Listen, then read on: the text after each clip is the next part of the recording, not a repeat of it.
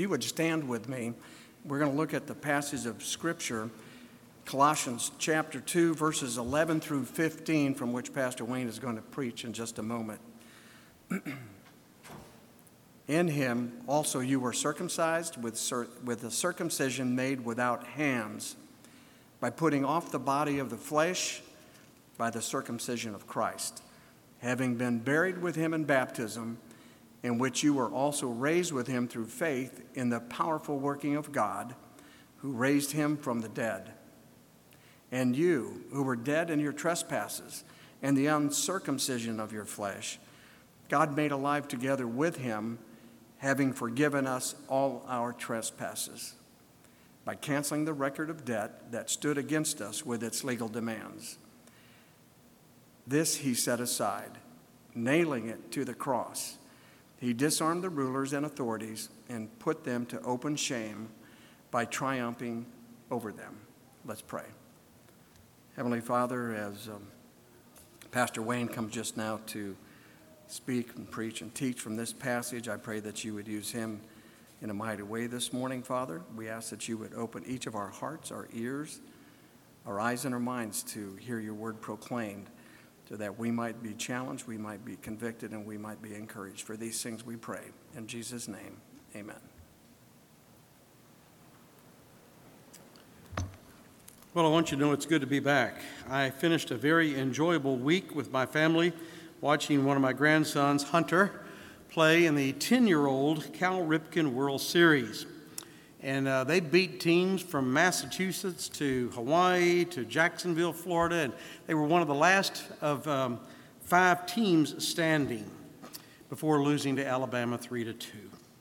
But they're only 10, so as a team, they will rise and fight again. And we're now going to transition into another sport. But it's just so good to be home. I worshiped with you online last week and greatly enjoyed Tim. And I did notice, though, that you gave him a standing ovation at the end. And one of the guys pointed out, you've never done that for me in all the years I've been here. And so I had better get home quickly if I want to keep my job. So I hustled back, and I want you to know I'm glad to be here. So open your Bibles this morning to Colossians 2. And I trust that as you have read through your Bible, one of the things that you have noticed is how the Lord, through the nation of Israel, and this is you see this throughout all of the Old Testament, he gives them physical signs with spiritual significance.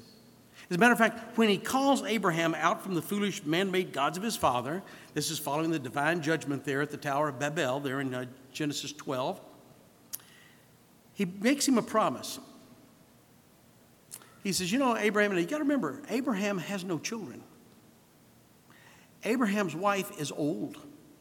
She is barren. And he makes him a promise. He says, I'm going to make you a blessing. In you, Abraham, all the nations of the earth will be blessed. Wow. So through Abraham's descendants, the Lord will provide his word. He's going to give them that at Mount Sinai. And he's going to provide the word made flesh. As the Lord, through the nation that is created from Abraham's seed, through them, he's going to prepare the way for the incarnate arrival of Christ. Now, as a sign of the promise that he gives to Abraham, a sign of that covenant, the Lord tells him, every male in your house, because he's going to give him a number of nations that are going to come forth from Abraham. But this one special nation that is going to come from Isaac, and he's going to choose Jacob over Esau before either are born. And it's through that nation Judah will come, and they'll be known as the Jews. And so you're going to see these people being created by the Lord for a purpose. And as a sign that he's going to keep this promise, he says, I want them circumcised. Why? Well, circumcision means to cut away. I'm going to give you this physical sign that's got spiritual significance. You're going to, the means by which I have created, the Lord is talking to Abraham, the means by which I have created man to procreate on the 8th day. Remember, the number 7 is the number of completeness because the Lord created in 6 days and rested on the 7th. On the 8th day, the sign of something new, the descendants of Abraham, at least the ones through Isaac and Jacob and so forth, are going to be set aside apart from all the other nations of the earth. They're going to be known as Gentiles. All these other nations are Gentiles. And they're going to have this physical sign as a reminder of the promise the Lord made them, the sign of circumcision. Now, why does he do this? Why? What is the purpose of this? Well, he's preparing the world for the new one who is going to come and bring a new creation by cutting away the sin that resides in the human heart that's there naturally because of Adam. So this physical sign of circumcision, it's not meant to save anyone. It's just a sign of the covenant the Lord makes with Abraham, that he will save men from every tongue, tribe, and nation on earth. We are all brought forth from the seed of Adam. When he falls in the garden, that rebellious attitude is passed on to all who come after him. And so when you read through the Gospels, what do you see? As you're reading through Matthew, Mark, Luke, John, what do you see? You see Christ. What's he doing? He's physically healing men of every ailment that sin has introduced to the human race. There in Matthew, he heals lepers. Matthew 9, after the demon is cast out, what happens? The mute speaks. He'll touch the blind man's eyes and they will immediately see. He will say to the man with the withered hand there at the tabernacle, or actually he was at the synagogue. He was at the synagogue. He'll say, stretch forth that withered hand, and it is healed immediately, fully, completely. He is whole again. Even the woman who has the issue of blood, nobody could help her. And she just reaches out and touches the garment, the tassels there known as tzitzits that are hanging from his robe. And the minute that she touches them, she's healed. She's made whole. Why do you see that throughout the Gospels? Remember in Luke 5 where they cut a hole in the top of this roof and they lower this paralyzed man down into his presence and he's immediately made whole.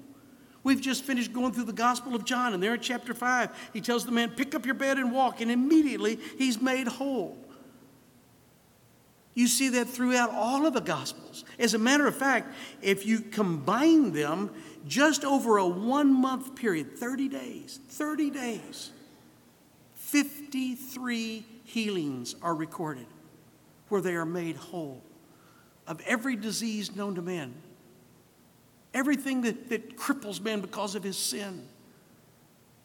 And John says, listen, we didn't even record the bulk of what he did. There are so many other miracles that Christ did that if we had tried to record them, the libraries of the world wouldn't have held them. Why? Why is this recorded so many times? They were made whole. Well, the dominant term used for healings is the Greek word from which we get the word hygiene. It means to be made clean, healthy. Now, what's that got to do with Colossians 2? Everything. Has everything to do with Colossians 2. Look down in your Bibles this morning and you'll notice, I want you to see if you can find what is the common thread in verse 9, 10, 11, 12, 13, and 15. What is it that you see being repeated over and over and over and over and over again and again? What is it? In him. In him. In him. In Christ. You have been made plerao, whole and complete. That's why Paul said to the Corinthian church that you're new creations. You are new creations. The sign the Lord gave Abraham and his descendants, the Israelites, the cutting away of flesh where human life comes from, it's just a physical sign that has spiritual significance in that through Israel, the one who cuts away the sinful nature that dwells within men's hearts is coming. He's coming. He's coming. Here's the sign that I will keep my promise. He's coming. And he's going to bring forth new creations as men who are dead in their sins are going to be made alive. They're going to be whole.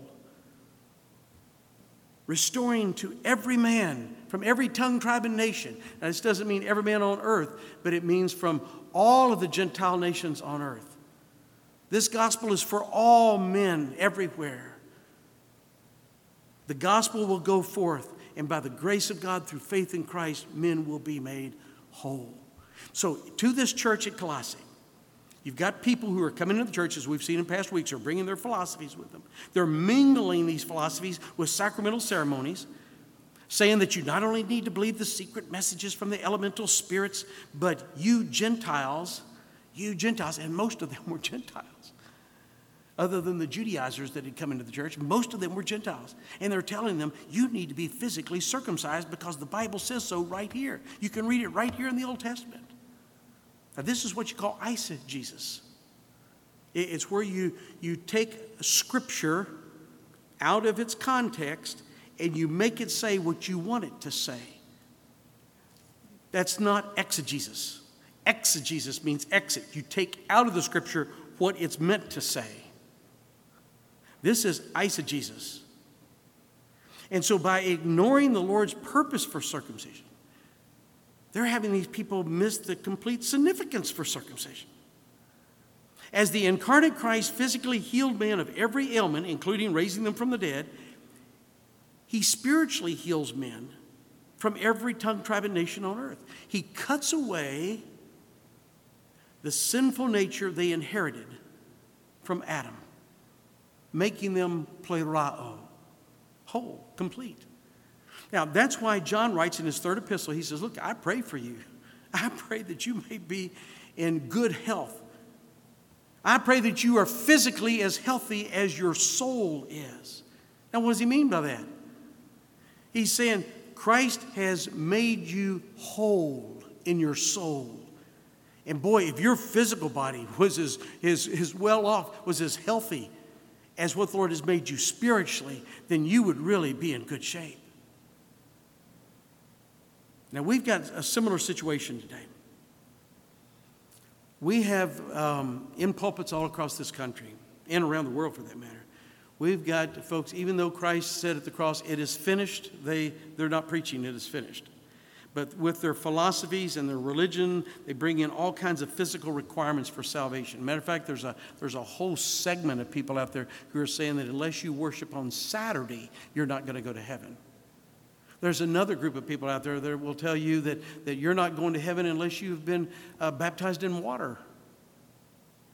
There's another group of people out there that tell you you're not going to heaven unless you're using the right English translation, like the King James Version. There are others out there that will tell you unless you're a part of their specific church or their denomination or whatever, you're lacking. You are lacking. All these physical requirements are being put on people instead of celebrating the fact that they are made whole in Christ by the grace of God through their faith in Him.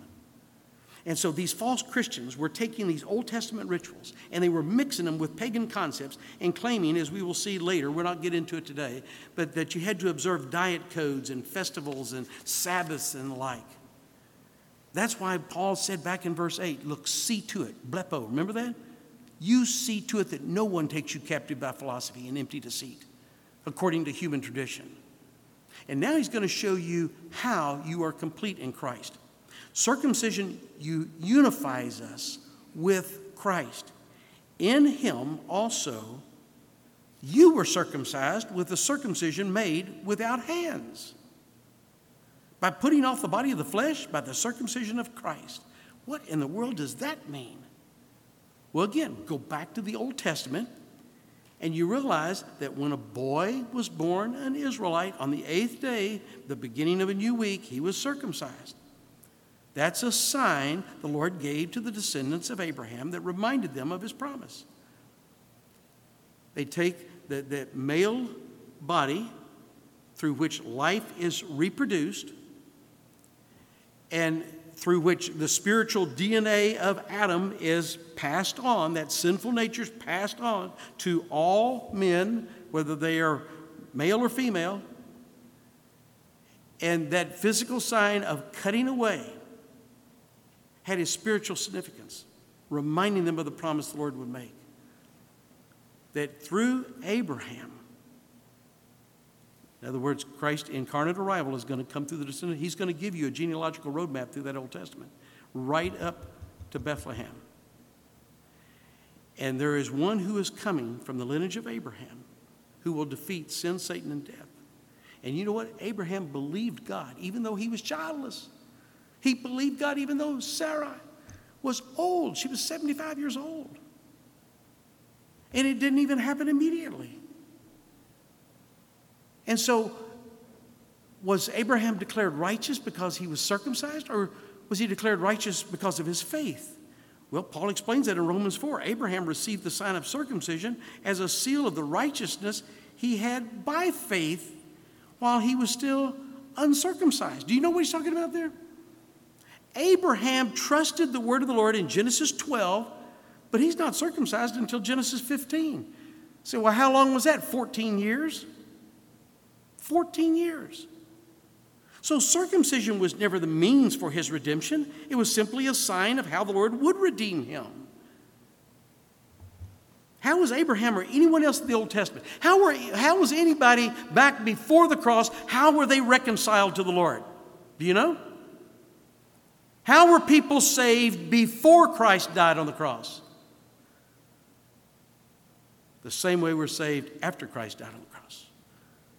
By the grace of God, through faith in the one he would send. We have, by the grace of God, faith in the one he has sent. And so it's not through physical signs, it's by the grace of God through faith in the one he sent to accomplish our redemption that we are complete. So this whole nonsense about needing to be circumcised physically is ridiculous. The purpose for circumcision given to Abraham and his descendants is fulfilled in Christ. You're not saved by the cutting away of flesh with human hands. You are saved by the cutting away of your sinful nature accomplished in Christ. Now, he's not going to save you from the presence of sin because you are left here to take the gospel to sinners. He is going to save you from the reign of sin. Sin will no longer reign over you, even though it will remain around you. You're still going to face temptation. You're still going to have to do spiritual warfare. You're still going to have to discipline yourself. Buffet your body daily, as Paul said. The circumcision, the cutting away of the flesh that identified man with Adam, that was a sign of Israel. That was a sign to Israel of the promise the Lord made to send one who would remove that sinful nature that we received from Adam that makes us children of wrath. So now what is the new sign going to be? Well, he tells you in verse 12, having been buried with him in baptism, in which you were raised with him through faith in the powerful working of God who raised him from the dead. Now, when we are born again, the ordinance of baptism represents our identification with Christ. We're identifying as he died to the just wrath of God's holy character to atone for our sins. We identify with him. By being in him, we identify with his death. And he proved it by his resurrection from the grave. So we identify with him by being raised to walk in newness of life. Who we once were in our old nature was buried in Christ. That's what Romans 6 is talking about. Just as he rose from the grave, giving proof of his defeat of sin, Satan, and death, we too are raised with him, realizing what was true of him is now true of us because we're in him. So we've died to sin, right? We've been raised to walk in a newness of life. This is why the physical act of baptism in water is the initial act of our faith. I'm often asked, do I have to be baptized in water to be saved? And my answer is always the same. It's straight from Scripture. Yes and no. That ought to clear it up. My point is, yes, you have to be baptized. You have to be. You have to be baptized in Christ. Isn't that what Christ told Nicodemus? He said, look, you don't want to approach a holy God dressed in your sins. You must be, and the word baptizo means immersed in him. Well, when I'm sprinkled or they poured water over me or I was dipped in water, did that save me? Well, of course not. Of course not. Water baptism is a physical sign, just as circumcision was a physical sign. Physical circumcision didn't save anyone, and neither does water baptism. Well, now, those that are from this area that are kind of ingrained in the restoration movement that kind of gave birth over to Cane Ridge and so forth are going to say, well, wait a minute now. Why was it on the day of Pentecost when the church began? I mean, what do you see? You see 3,000 water baptisms on the day of Pentecost, right?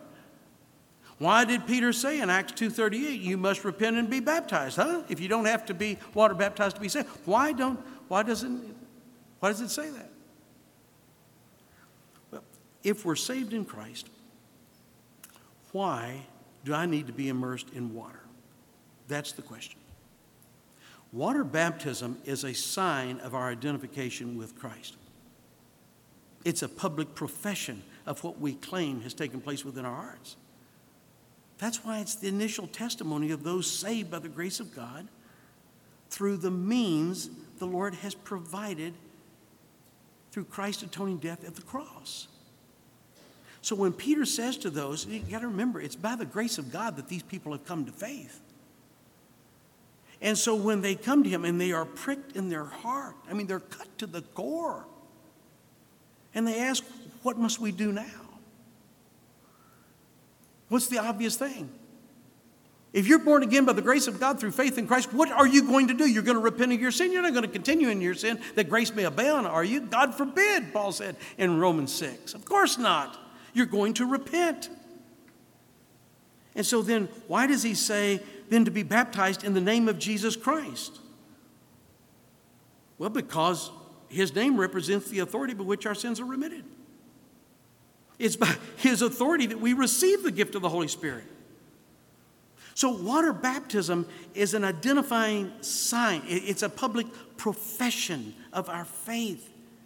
It's the initial testimony that we have that we are in Christ. So we need to be baptized in water, though it does not save us. Say, why is that? I mean, because we all have seen people who were sprinkled.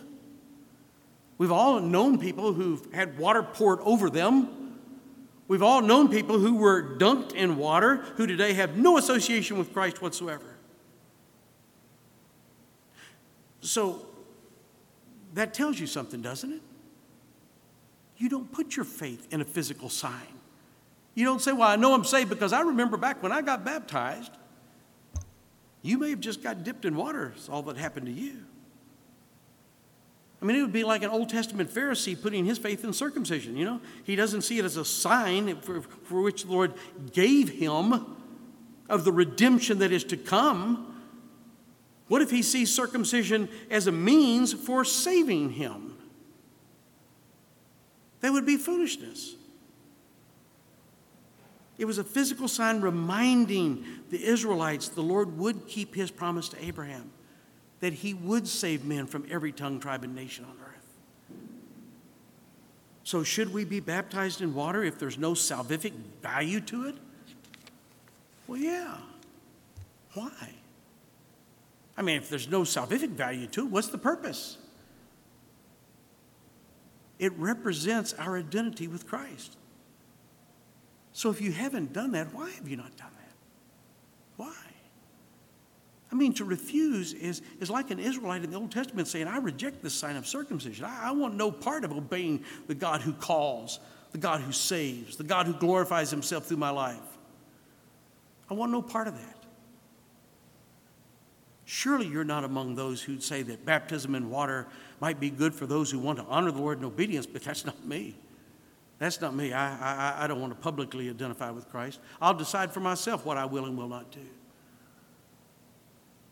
You don't have that kind of rebellious attitude, do you? Surely you're not refusing to identify with Christ if indeed you've been saved in Christ. See, water baptism is not a work that merits the grace of God. It is a sign, a physical public sign that proclaims the grace of God. So Paul now makes this emphatic statement that salvation is a divine act of our Lord. It's not something that man needs to supplement.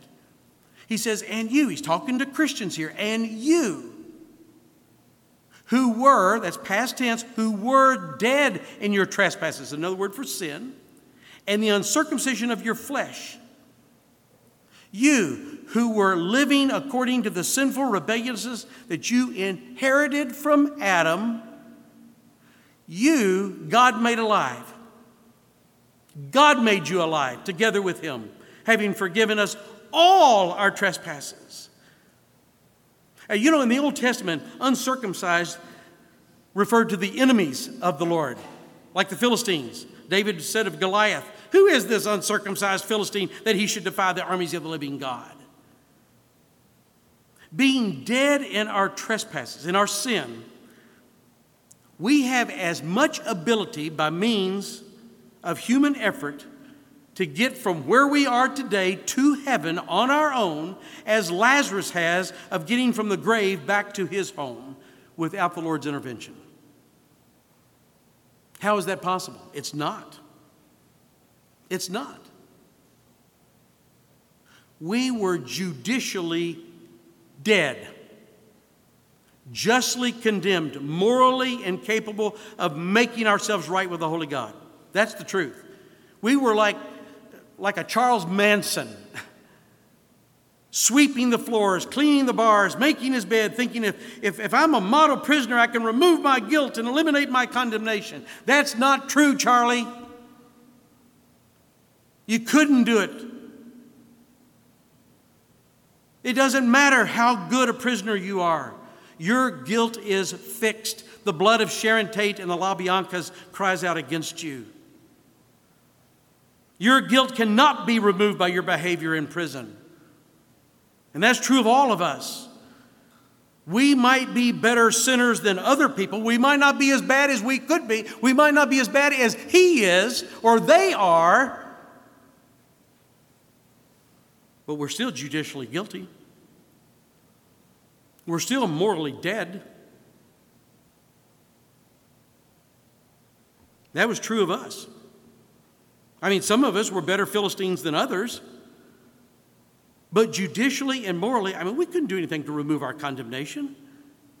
See, once again, this is the significance between Christianity and religion. Christianity recognizes our true condition. Christianity recognizes the fact that we are spiritually dead. The Lord said to Adam there in the garden, "You eat of this tree and you shall surely die." And then the lie came, "You shall surely not die." And Adam believed the lie over the truth. And what happened to him? He immediately spiritually died right there in his relationship with the Lord. And as a result, he later physically died. And he passed it on to everyone that came forth from him and Eve. Dead men don't make good decisions. So how, Lord, how in the world are you going to make us alive in Christ? How are you going to do that? Well, I'll tell you my testimony. Here's how he did it for me. In my case, he taught my heart to fear as a teenager. I was in high school. I grew up with these guys that I was running with. And between my junior and senior year of high school, he put me in the presence of the gospel through a girl who led me to church. And then he opened my heart. Not only that, he opened my ears. And you know what that did? It made trouble in my soul. And I had to wrestle with myself, repenting of how I had lived in rebellion to him. And you know what he did? He created in me, by His grace, a faith that has endured and will endure to the grave. Because He gave me a new heart. He declared me righteous. And He put my name in the Lamb's Book of Life. And He sealed me there for eternity. And He placed within me the Holy Spirit. And one day He's going to raise my carcass from the grave and reunite it with my spirit. And what in all of that did I do? Throughout that whole process, what did I do? I sinned. I came to Him as a sinner. That's who I am. That's who I was. Charlie Spurgeon said he was reflecting one day on what it means to be a Christian. And he says, well, I guess it means that I'm reconciled with the Father through faith in Christ. And he got to thinking, but why? Why did you need to be reconciled? He thought, well, because I was a sinner. How'd you know that, Charlie? How did you know you were a sinner? I mean, lots of people think that they're good people, right? How did you know you were a sinner? Well, He revealed it to me in His Word. I was reading His Word, and I saw my reflection against His holiness, and He showed me the justice I deserved. And then He opened my heart to that truth. He opened my heart to that truth. It was by His grace, He loved me. Why did He love you, Charlie? He said, I don't know. I gave Him no reason to. See, the American gospel teaches a grace that's not very amazing. It's a grace that needs to cooperate, that needs to have this cooperative effort of men to do their best to impress a holy God so that He will choose them, right? They're going to do their best through their religion in hopes that God will choose them. You know, that gospel is a lot easier for Americans to accept. They like that gospel. They really like it because they can do something to make themselves righteous. The only problem with that gospel is it's not the truth. It's not. Dead men don't seek after God. For a holy God to quicken a child of wrath who's spiritually dead requires amazing grace. And how does He do it? Well, look at verse 14. By canceling the record of debt that stood against us with its legal demands. This He set aside, nailing it to the cross. Erkin, set aside. You know what that has to do with? A condemned person that is put aside without vengeance being taken against them. Now that raises a question, at least in my mind. How, Lord? How can You do that? How can You set aside the fact that I am a sinner without violating Your holy character? And the answer is, He can't. He can't. The holiness of His character demands justice. Now you got to remember, in those days, if you took bankruptcy, you couldn't pay your bills, they wrote your name on a sign and they nailed it up at the city gate, out in the city square, so everybody could see you don't pay your bills. Don't do any business with this guy. He's not reliable. He's not trustworthy. Your guilt would cry out against you. It was right there for the whole world to see. Once the debt, though, was paid, they would go around, and whoever had paid their debt in full, they marked their name out with a chi. You know what a chi is? A chi is the Greek letter that looks a lot like an X. That's what Paul is explaining. Our debt was crying out against us.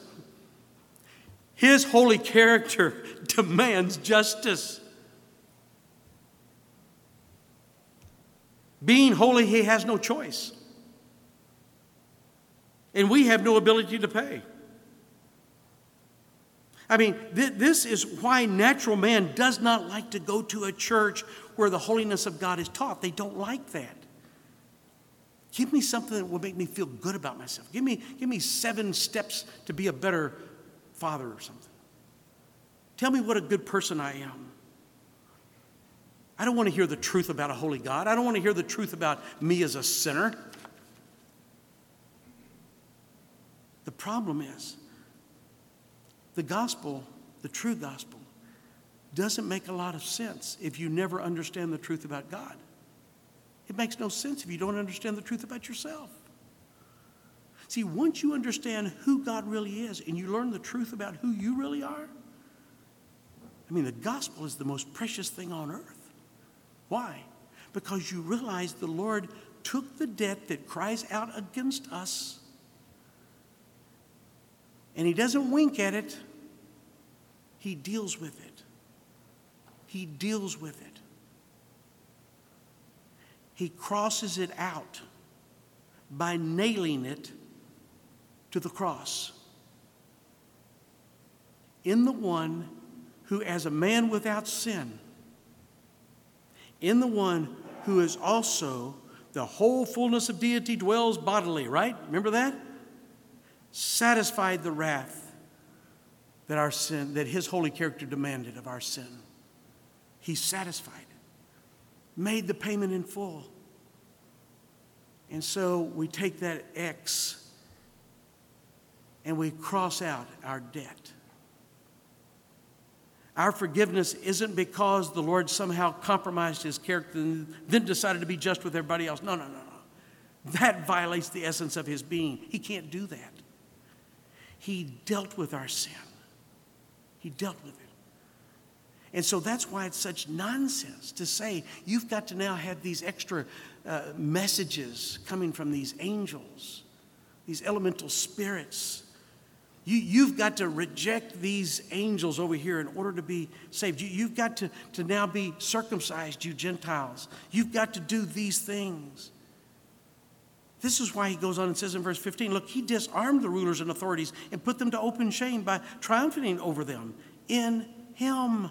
There it is again, in him. He didn't just deal with the fruit of our rebellion, he dealt with the root of it.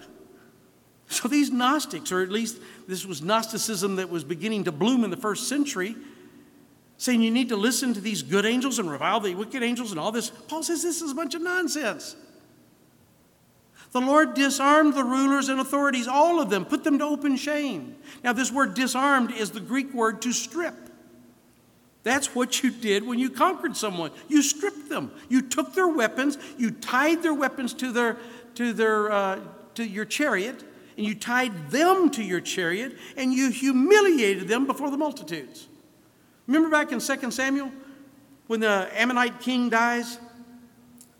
I don't remember his name, but anyway, David had gotten along well with him, and he sent this delegation up there. He sent some representatives from Israel up to say thank you to the sons of this king for their daddy being so cooperative with him.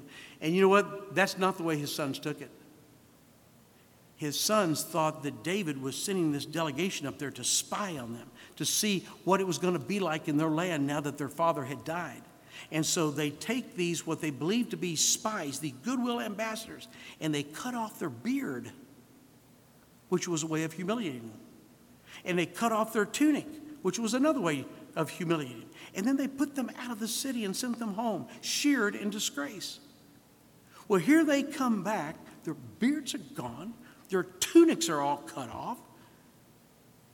And they tell David what happened, and he gets so angry by that act of humiliation that he goes to war with the Ammonites and destroys them. Verse 15, Paul says the Lord took the rulers and authorities, all of this celestial stuff you're talking about out there, and stripped them, humiliated them, and will destroy them.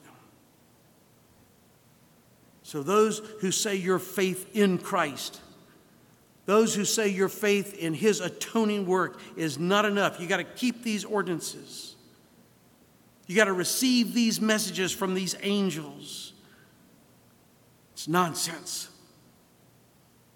The Lord has disarmed all rulers and authorities. He's put them to open shame by triumphing over all creation in Christ, who is Lord of lords and King of kings. Revelation 19. So here's the gospel. Here it is, in the simplest form. God's character has been appeased by the atoning death of Christ. The divine judgment that left us spiritually dead has been avenged in Christ. As a result, we have been made alive in Christ. And our hearts have been circumcised. Our old nature has been cut away because we are in Christ. We're not out of the presence of sin, but we are out of the dominance of sin. Sin remains, but it does not reign. We are new creations in Christ. So the good news is our redemption is complete in Christ. Therefore, verse 16, let no one pass judgment on you, which we will see the significance of next week. We don't need religion, folks. We don't need sacerdotalism. We don't need somebody to administer God's grace to us. We don't need sacramentalism, whereby God's grace is conferred on us through the sacraments. We don't need modern-day messages from angels or from anybody else for that matter. Everything we need to be fully justified before the Lord, to be fully sanctified here on earth, and to be fully glorified for all eternity has been granted to us in Christ. The good news of the gospel is complete. It's complete. All whom the Lord justifies, he sanctifies. And all whom he sanctifies, he glorifies. It's complete.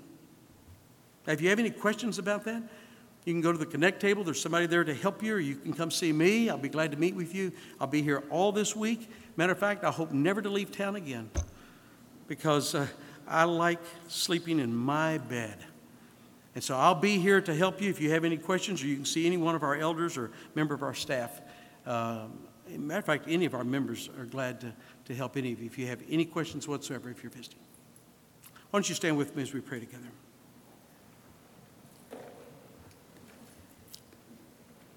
Lord, we just want to end this service by thanking you for what you did for us when we were spiritually dead in our sin. Thank you, Lord, for making us alive in Christ. Thank you, Lord, for canceling our debt by covering our sin-filled lives in Christ. Thank you, Lord, for forgiving us by canceling the guilt we earned through nailing it to the cross in Christ. Thank you, Lord, for setting us free from the power of sin, that we might glorify you through the new life that you've given us in Christ. For it's in his name we pray. Amen.